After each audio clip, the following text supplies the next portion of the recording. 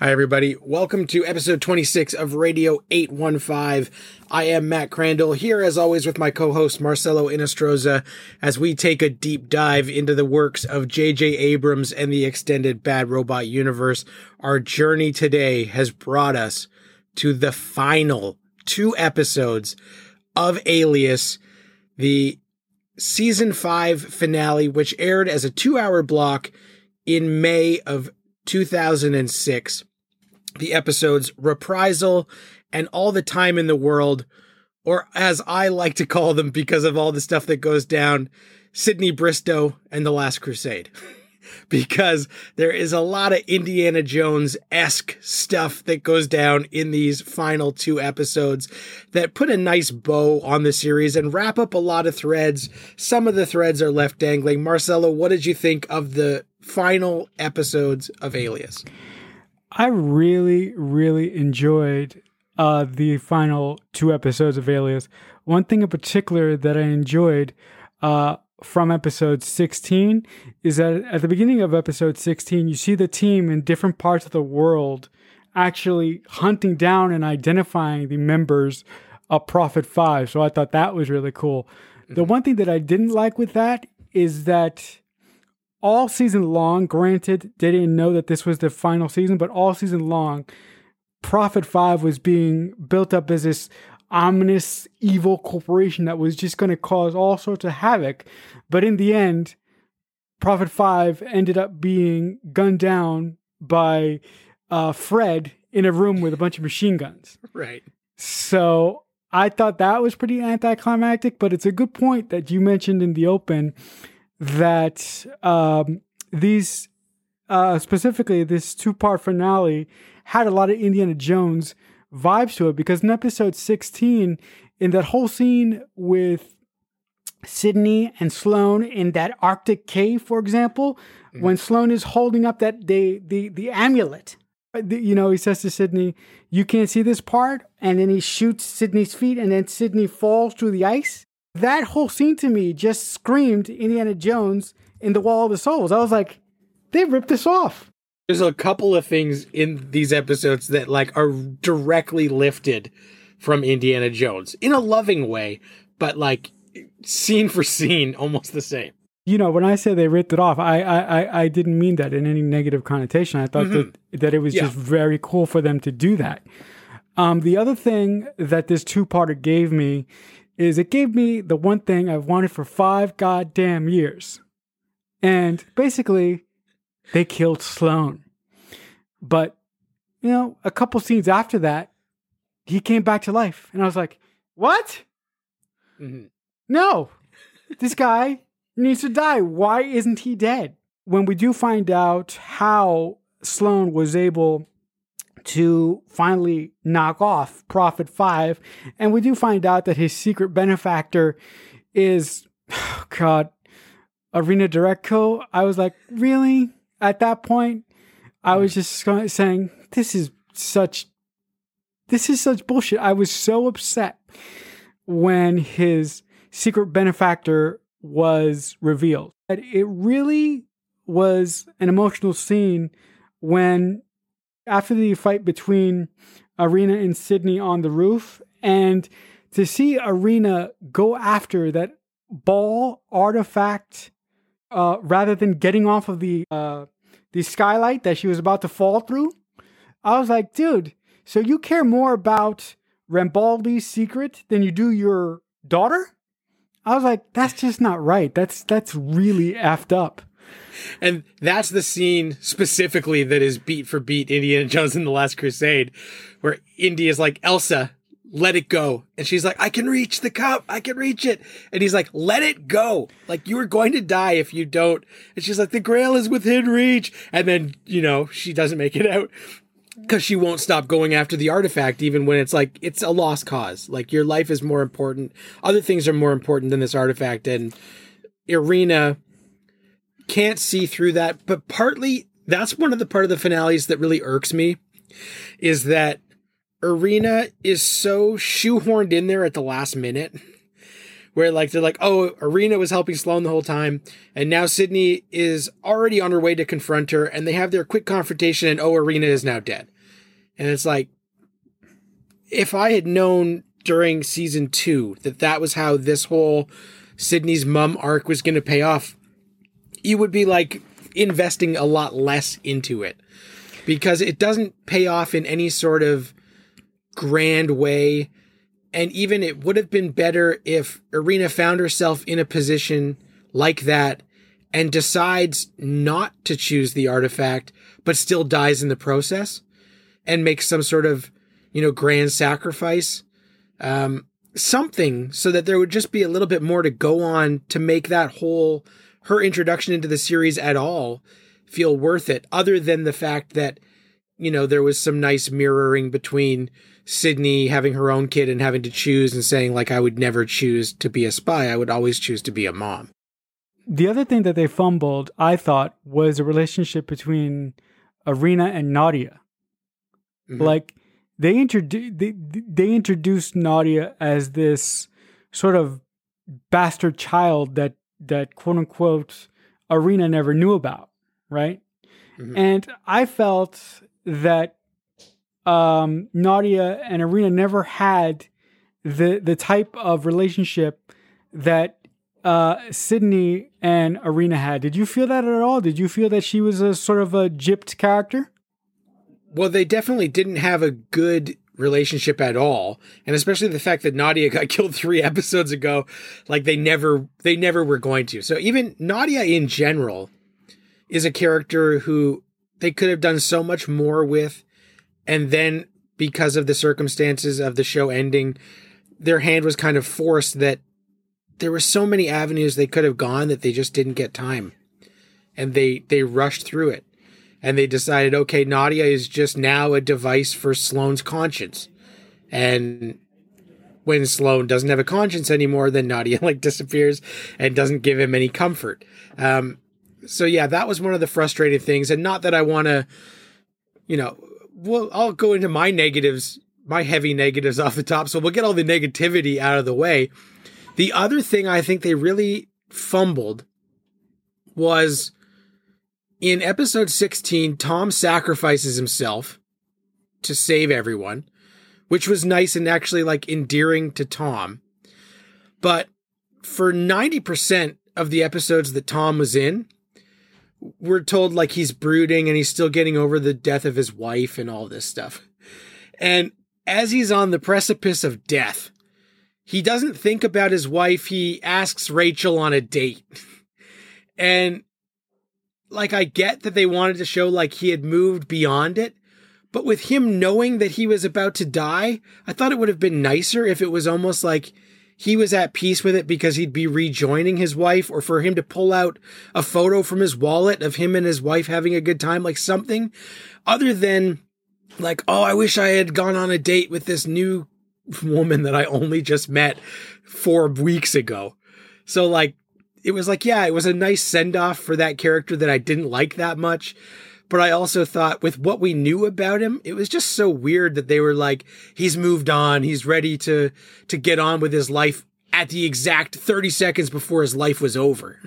That was one of those things that kind of irked me. It boosted up the likability factor of Tom and made it seem like him and Rachel had a really nice connection. But when he spent 12 out of 16 episodes moping about his dead wife, that was the moment that he should have been reflecting on her and sort of been at peace that he was joining her. And I was really surprised they went the complete other way with it. And then obviously Nadia Ghost still appears. And when she still appears, there's that weird wind noise. And I didn't love that, but I do love when she abandons Sloane. And now I'll get into the good stuff that, like you said, when they were tracking down all of Prophet 5, that whole sequence where Sydney's taking pictures and they're doing all the spy work was awesome. And it was yeah, this is a Mission Impossible. We're getting the bad guys. But the fact that they all got taken out by Peyton, who they never have met in one place before ever, but Sloane calls a meeting and Peyton comes and just guns them all down. It was really? There was no fail-safes in place so that they wouldn't all gather in one place, or, a better security check. I thought, and, Peyton still had more to do in the finale, but I thought it would have been a great Sloane moment if he had sent her to that meeting not knowing that she was actually carrying a bomb that was going to kill all of Prophet 5 and her. Suicide bomber style, but she wouldn't have known. And I thought that would have been a little bit more believable in like all of the Machiavelli stuff that Sloane has done. If she goes, and if we had a notion that she thought she was just going for this meeting, and, Sloane were to tell Sydney in that cavern, like, it's too late, Prophet 5 is gone, and so is Peyton, and, the joke is on all of them. I thought that would have been like a better way to take it and a little bit more powerful. But the really nice moments in the actual last hour, All the Time in the World, written by Drew Goddard and Jeff Pinkner, they do sprinkle, and it's like a trope that, like, at first I was starting to roll my eyes, but then I liked how they used it, where we flashed back to different moments in Sid's life that we hadn't seen, from her as a child through to being older. It gave us a reason to bring Francie back for a scene, which was nice, because we haven't seen her in a while. And the way that they juxtaposed the young Sydney and Jack scenes with the current Sydney and Jack scenes actually added a lot of emotional weight to the finale, and especially to Jack's death, which in the moment I was like, oh, is this like real? Is he really going to die? But I liked that seeing him when he finds out that Sydney works for Credit Dauphine for the first time. He didn't know that she had been recruited. He didn't know any of this. And she tells him, and she doesn't know that he knows because she's not aware that he's a spy at this point. But the look on Garber's face was so awesome and added so much. And like, for me, the MVP of this finale was Victor Garber. Like, the guy was incredible. And the amount of work that Jack does in that flashback, and then as he is dying and says, like, Sydney, they have their touching moment, and he's like, you have to go. Like, you have to go and stop all of this stuff. You have to get it done. I've lived the way I've lived, and I'm at peace with it. And you go. There are more important things than staying here as I die for the next half hour, which was like such a badass Jack thing to do. And then when that dovetails into Sloane coming back to life after we get that satisfying moment of Sloane getting shot in the head where everybody cheers. And then Sloane comes back and, when Jack's like, you're not getting away with this, you son of a bitch. I'm not going to allow it.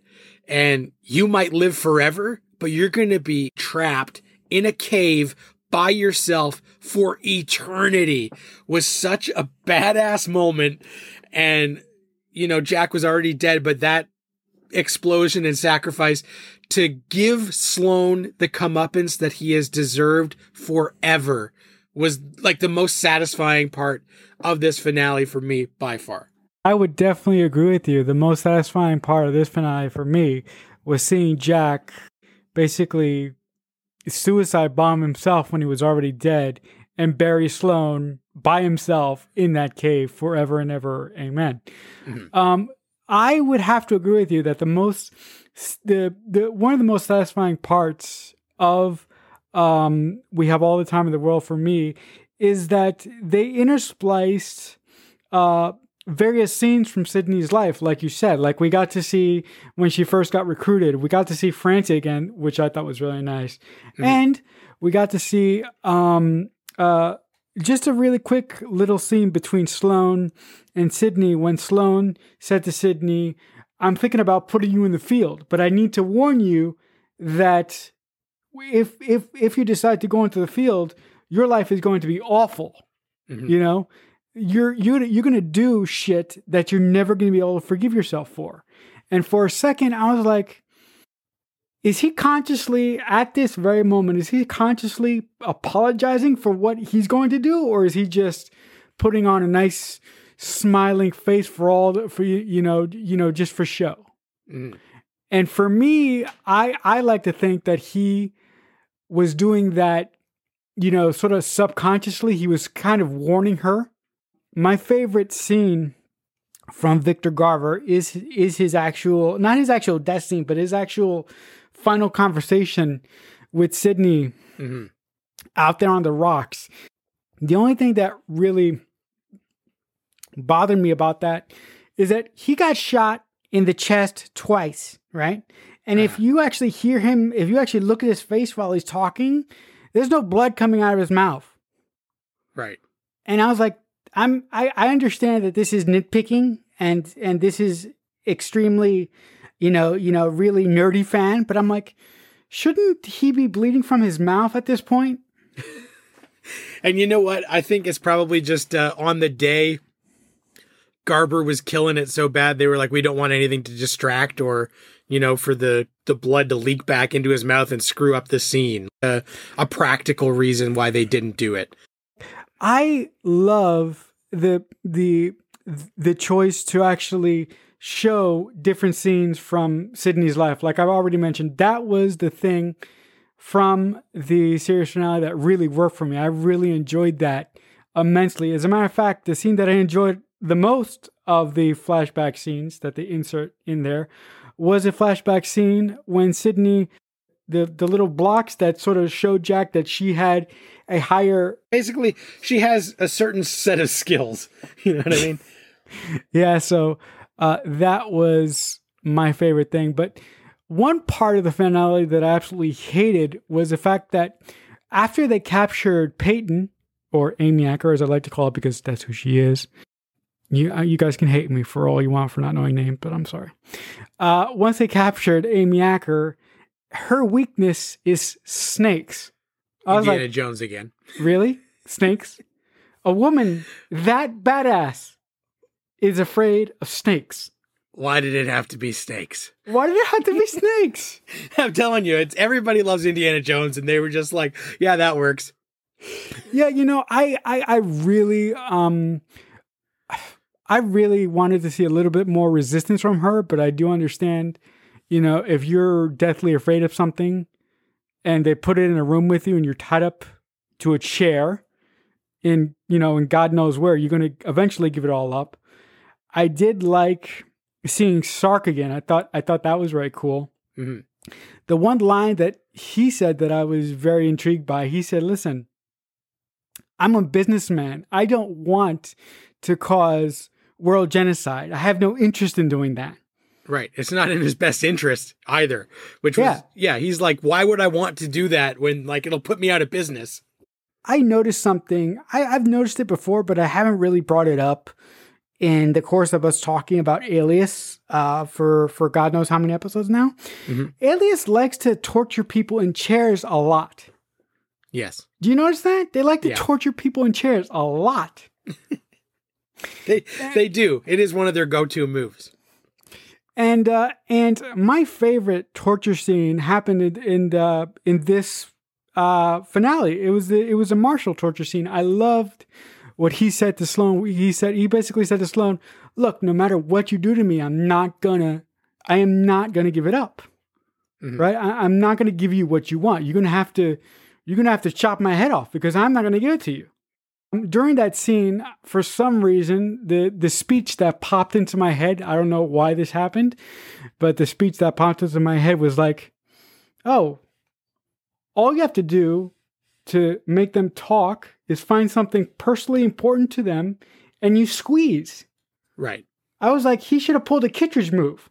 That thought sort of just randomly went into my head.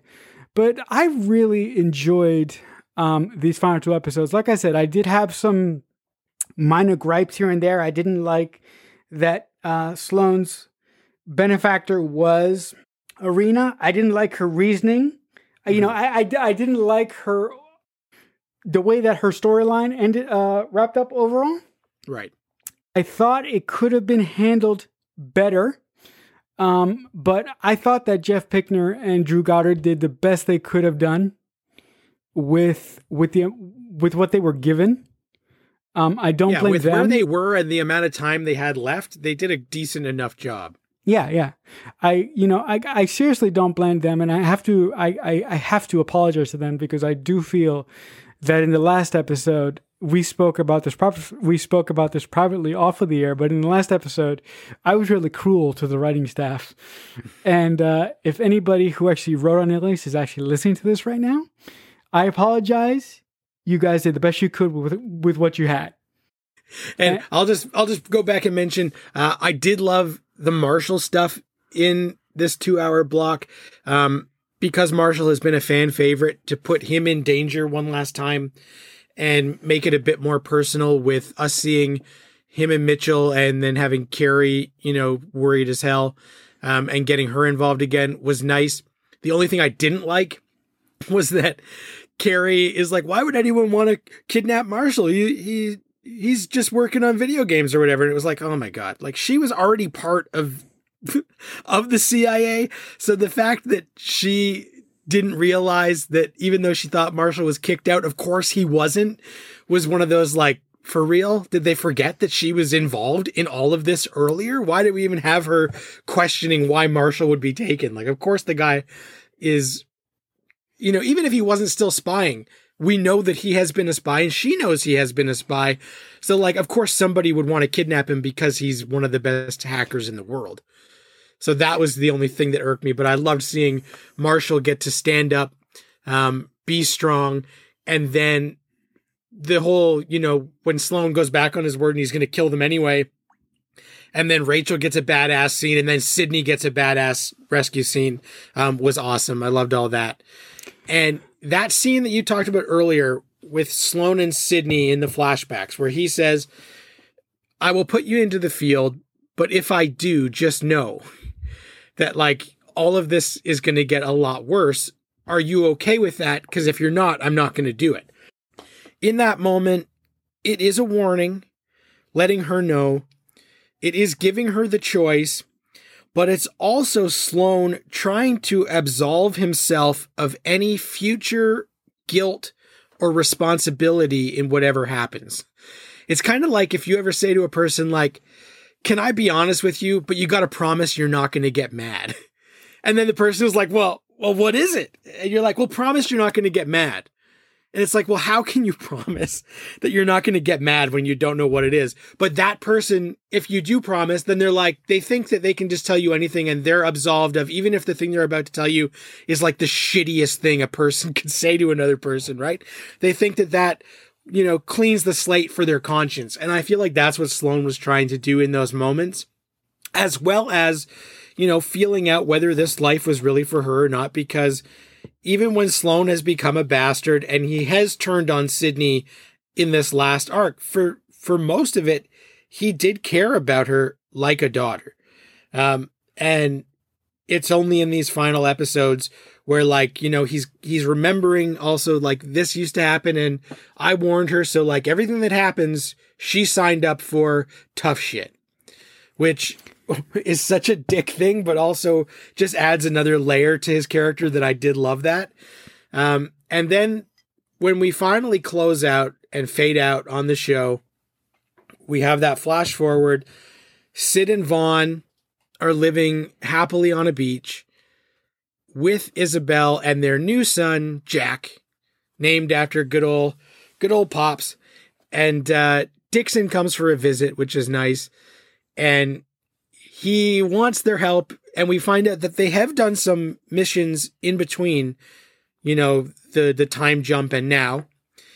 And this particular mission that he's trying to feel out if Sid is going to come back for a little bit involves Sark, who is still up to his no good mercenary shenanigans, which is awesome.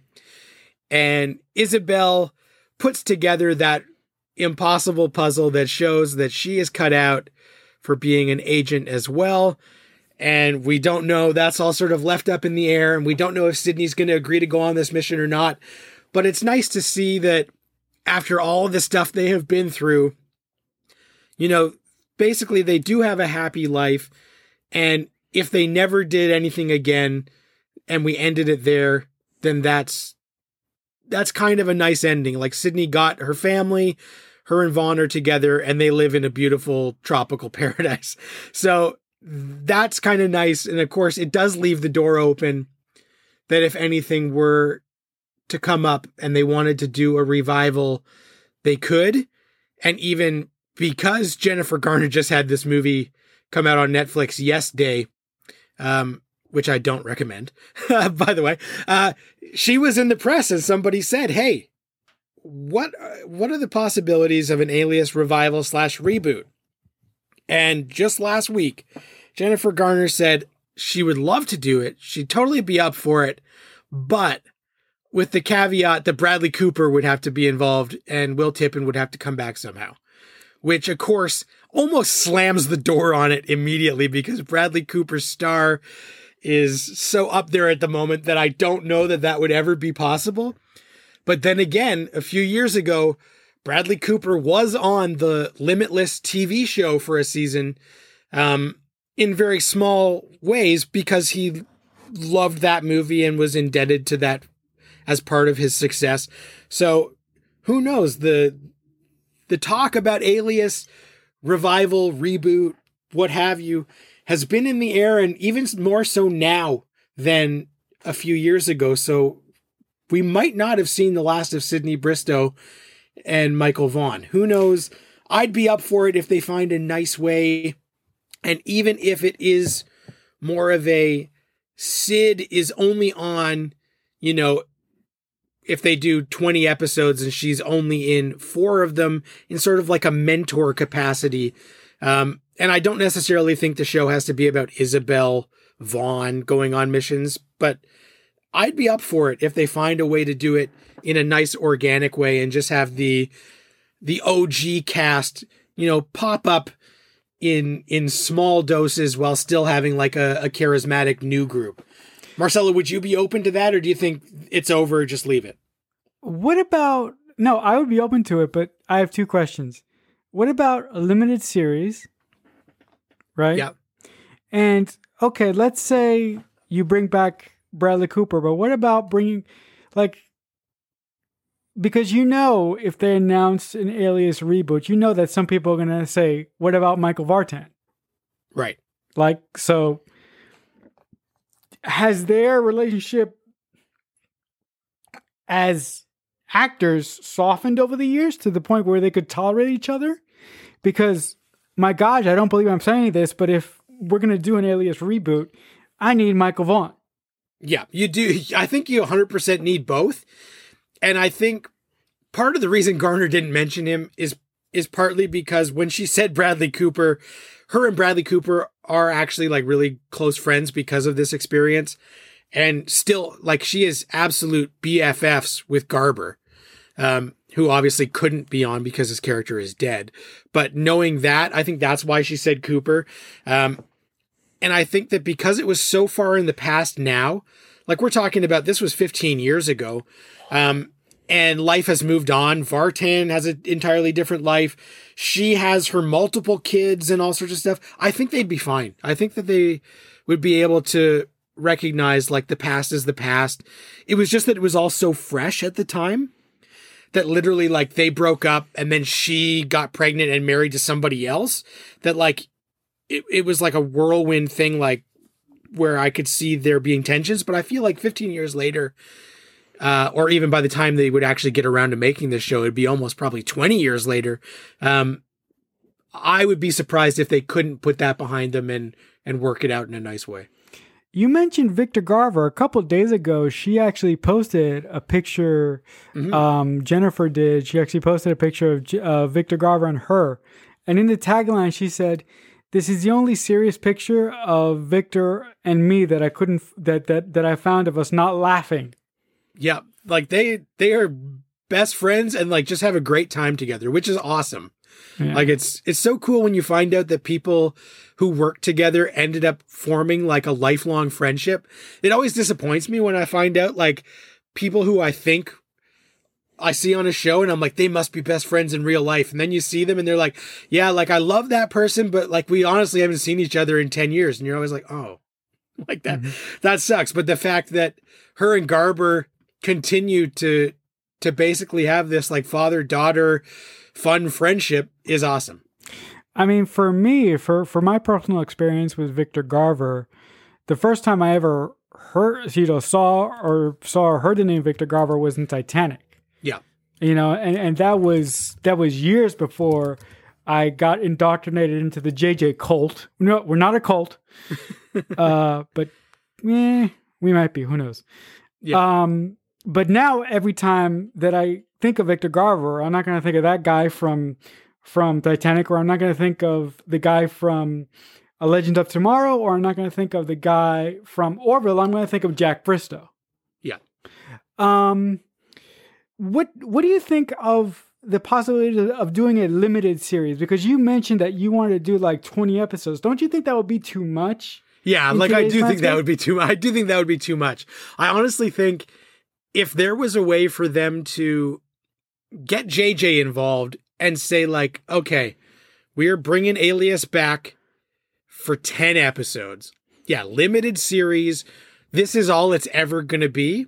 I think that would be amazing. If they want to do, because the other thing that they've always talked about is like, basically Alias, the new class, and have the old cast pop up as like the mentors or whatever. And I imagine that would basically be like, an NBC normal show. But even now, a normal show is only 13 to 18 episodes, right? Mm-hmm. Would you get Rachel Nichols back? I mean, what is she doing now? I don't know what she's doing now, but I would, only because that was one of the new characters that actually like worked really well. So, depending on if they ever brought it back, who was involved from the first run, if they got somebody who only worked on the early seasons who didn't help create that character, then they might not be eager to bring her back. But if you got someone who was there for like the entire run who actually likes that character, then I could see them finding a way to work it in. Okay, better question. Who do you get to run the room? Who do you get to be the showrunner? That's the tough part, right? Because I don't necessarily know who would be the best. Obviously, Kurtzman is so busy. No way. He's not. Yeah. Or Orsi hasn't done jack shit by himself that he wouldn't be wanting to jump into it. Pinkner, maybe, but because that was the guy who was there near the end that ended Alias, like, would they want him? What about Drew? And well, Goddard is a good choice, but also I feel like he's so busy. What is he doing right now? Well, he's not doing anything that's really been announced. But he's always in various stages writing like new movies and stuff. Oh, okay. So ever since, he directed Bad Times at the El Royale and hasn't done much since, but, he wrote The Martian, and I'm pretty sure he was writing the script for, like, the guy who wrote the novel of The Martian had another novel that they said had been optioned, and I'm pretty sure Goddard was working on that. And, we'll see. I know, there was that time where he was going to be doing that Sinister Six movie for Sony that fell through, but now Sony's trying to get their, Venom, Morbius spin-offs going, that maybe that's back on the table. I don't know. You know who's doing, and this is totally not related to Alias, I apologize, guys. You know who's doing a Sinister Six style movie? This was reported for eons ago, but when I talked to her, I'm going to ask her about it. Bob reportedly wrote a script or a treatment for a Spider-Man Sinister Six movie. This was after he and Alex went their separate ways. Yeah, this was like 2 years ago, I think. So that's totally non-related to what. Well, and that would be interesting. Well, and because they were both heavily involved in the Spider-Man Amazing series that went away. Went away as far as we know. Who knows once we see the new Spider-Man whether that can kind of come back or not. Yeah. What about? I'm sorry, guys. I'm still caught up. Sort of fan casting the writers for the series. Well, and we've put Alias to bed, so we got all the time in the world to just fan cast, man. Let's go for it. Yeah. What about Bob's brother? What about J.R. Orsi? He wasn't there for too long, right? He wasn't, but like a guy like that, you just want someone who hopefully was involved in the original run that has a reverence for the characters. Like, I don't want some hot shot to come in and for them to say, like, you know, even NBC or somebody saying, like, we're doing it. And people will be like, oh, is JJ or any of the originals involved? No. Like, okay. Because I don't see Garner. Garner wouldn't say yes unless it gets JJ's blessing, because her and JJ obviously are still pals, and they're still working together. They have a show for Apple TV, right? Yeah. So like, that's the only comfort, is that I know there's no way they can do it with Garner unless JJ is somehow given it his approval. No, there's no way that I would do it unless JJ said, listen, I'm going to executive produce this thing. And like, we just live in such a weird time where, like, even terrible shows can get a revival or a spinoff. So, like, I would hope that a good show like this, that door would be possible to open, as long as it's done with care and properly. You know what I mean? And especially when we have seen shows that try and do sort of that tightrope of being a reboot / a revival, like a Cobra Kai, that literally brings back everyone, but also half of the show is the new generation, and it works. It works because the people who make it love the originals, warts and all, and they brought back literally like everyone they could, and gave us like a bunch of new characters to care about. So like, if you're going to do it, that's kind of the template. Now that's a wildly different tone, but that's kind of, you know, what they should shoot for, I think. No, the showrunners of Cobra Kai have said that to them, their Star Wars is the Karate Kid. Yeah. So, you know, to me, they're the perfect people on the planet to run the show and drive the show. Although that's being said from a guy that I'm not particularly attached to Cobra Kai, but like you said, I just love when the showrunners writers take on a project that they're passionate about and they give it their all, instead of having some, like you said, some yuppie guy, a big name somebody like Akiva Goldsman, I'm sorry, come in and ruin everything. Well, because you know what? There are some people, and like, this is the sad reality of the business, who they would maybe get offered something like this and they had no intention of, you know, going back and discovering the show, or didn't even care for the show. But if it's the only offer they've gotten in a long time, would be like, okay, yeah, I'll do it.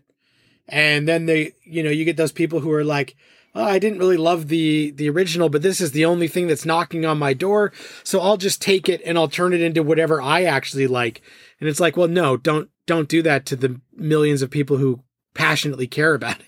Mm-hmm, mm-hmm. So we've seen that happen with some shows in the past, but I think that mostly those days are behind, especially now when like spin-offs, revivals are not some sort of cash grab or nostalgia fueled easy opportunity, because we've had such good ones, that now people assume that if a show is coming back, it's going to be as good, if not better, than the original in the first place. I think that would be something I'd be looking forward to, as long as they get the right cast or the right, people behind the scenes.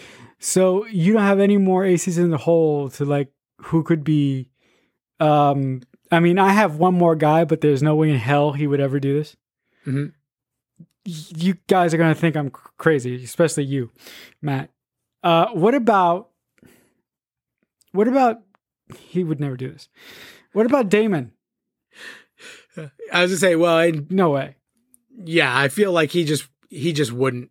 Alias, no, because Alias was happening when Lost was happening, I feel like Damon probably hasn't even invested the time into Alias. And spy shit has never really been his bag anyway. Something that I feel like has been his bag. Yeah. No. But you never know. But then again, like, there's nothing in his work that would make me think that he would jump at that opportunity, especially now that he is telling much more important stories. I feel like anything that Lindelof does from here on out that doesn't have any sort of social commentary to it is going to be seen as a disappointment. It's interesting that you said that social commentary, but you're speaking just for yourself or just for the general, just for people like us, right? Well, yeah. Well, like, I mean, if you found out that the guy who did Leftovers and Watchmen, that both had like a lot to say about society, humanity, all that kind of stuff, was to do a fluff show. You know what I mean? Like a fun spy romp. So like, that's the only thing that I would think it would be like out of left field, because he has now moved to a place where if he's not doing something that's saying something, it would feel weird. And it would also feel weird to do a preachy, socially relevant version of Alias, because that was never the show it was. No, Alias, and you can. Would it be amazing? Yeah. Like if the guy signed on, would it be great? Probably. Right? Like if he got involved, of course it would have to be good and it would elevate it. But I just feel like, yeah, he's not in that same ballpark anymore. You can correct me if I'm wrong. Alias to me has always been a cross between Mission Impossible and Indiana Jones. Yeah. And it has never reached those societal tones that, the Leftovers the Leftovers reached, right, to some extent, and Watchmen exceeded. If you enjoyed this 2-minute talk about Damon Lindelof, buckle up, get your airplane ticket ready, because starting next episode, we will be taking a trip on Oceanic to an island in an undetermined location as we dive into Lost from the beginning, which will be fun to revisit. If you guys have any questions or comments for us, please reach out on Twitter with the hashtag Radio815. We will check out your comment, read it on the show. If you want to get in touch with me for any reason, on Twitter at Matt Crandall. Marcelo, what's the best way people can reach you?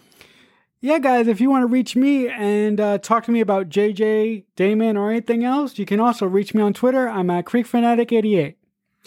And if you like the podcast, please follow, like, comment on your favorite podcast subscriber, share the links, let people know what's going on. And if you don't, then shut your mouth and don't. But thanks for hate listening. We appreciate it. And until next time, we'll talk back soon.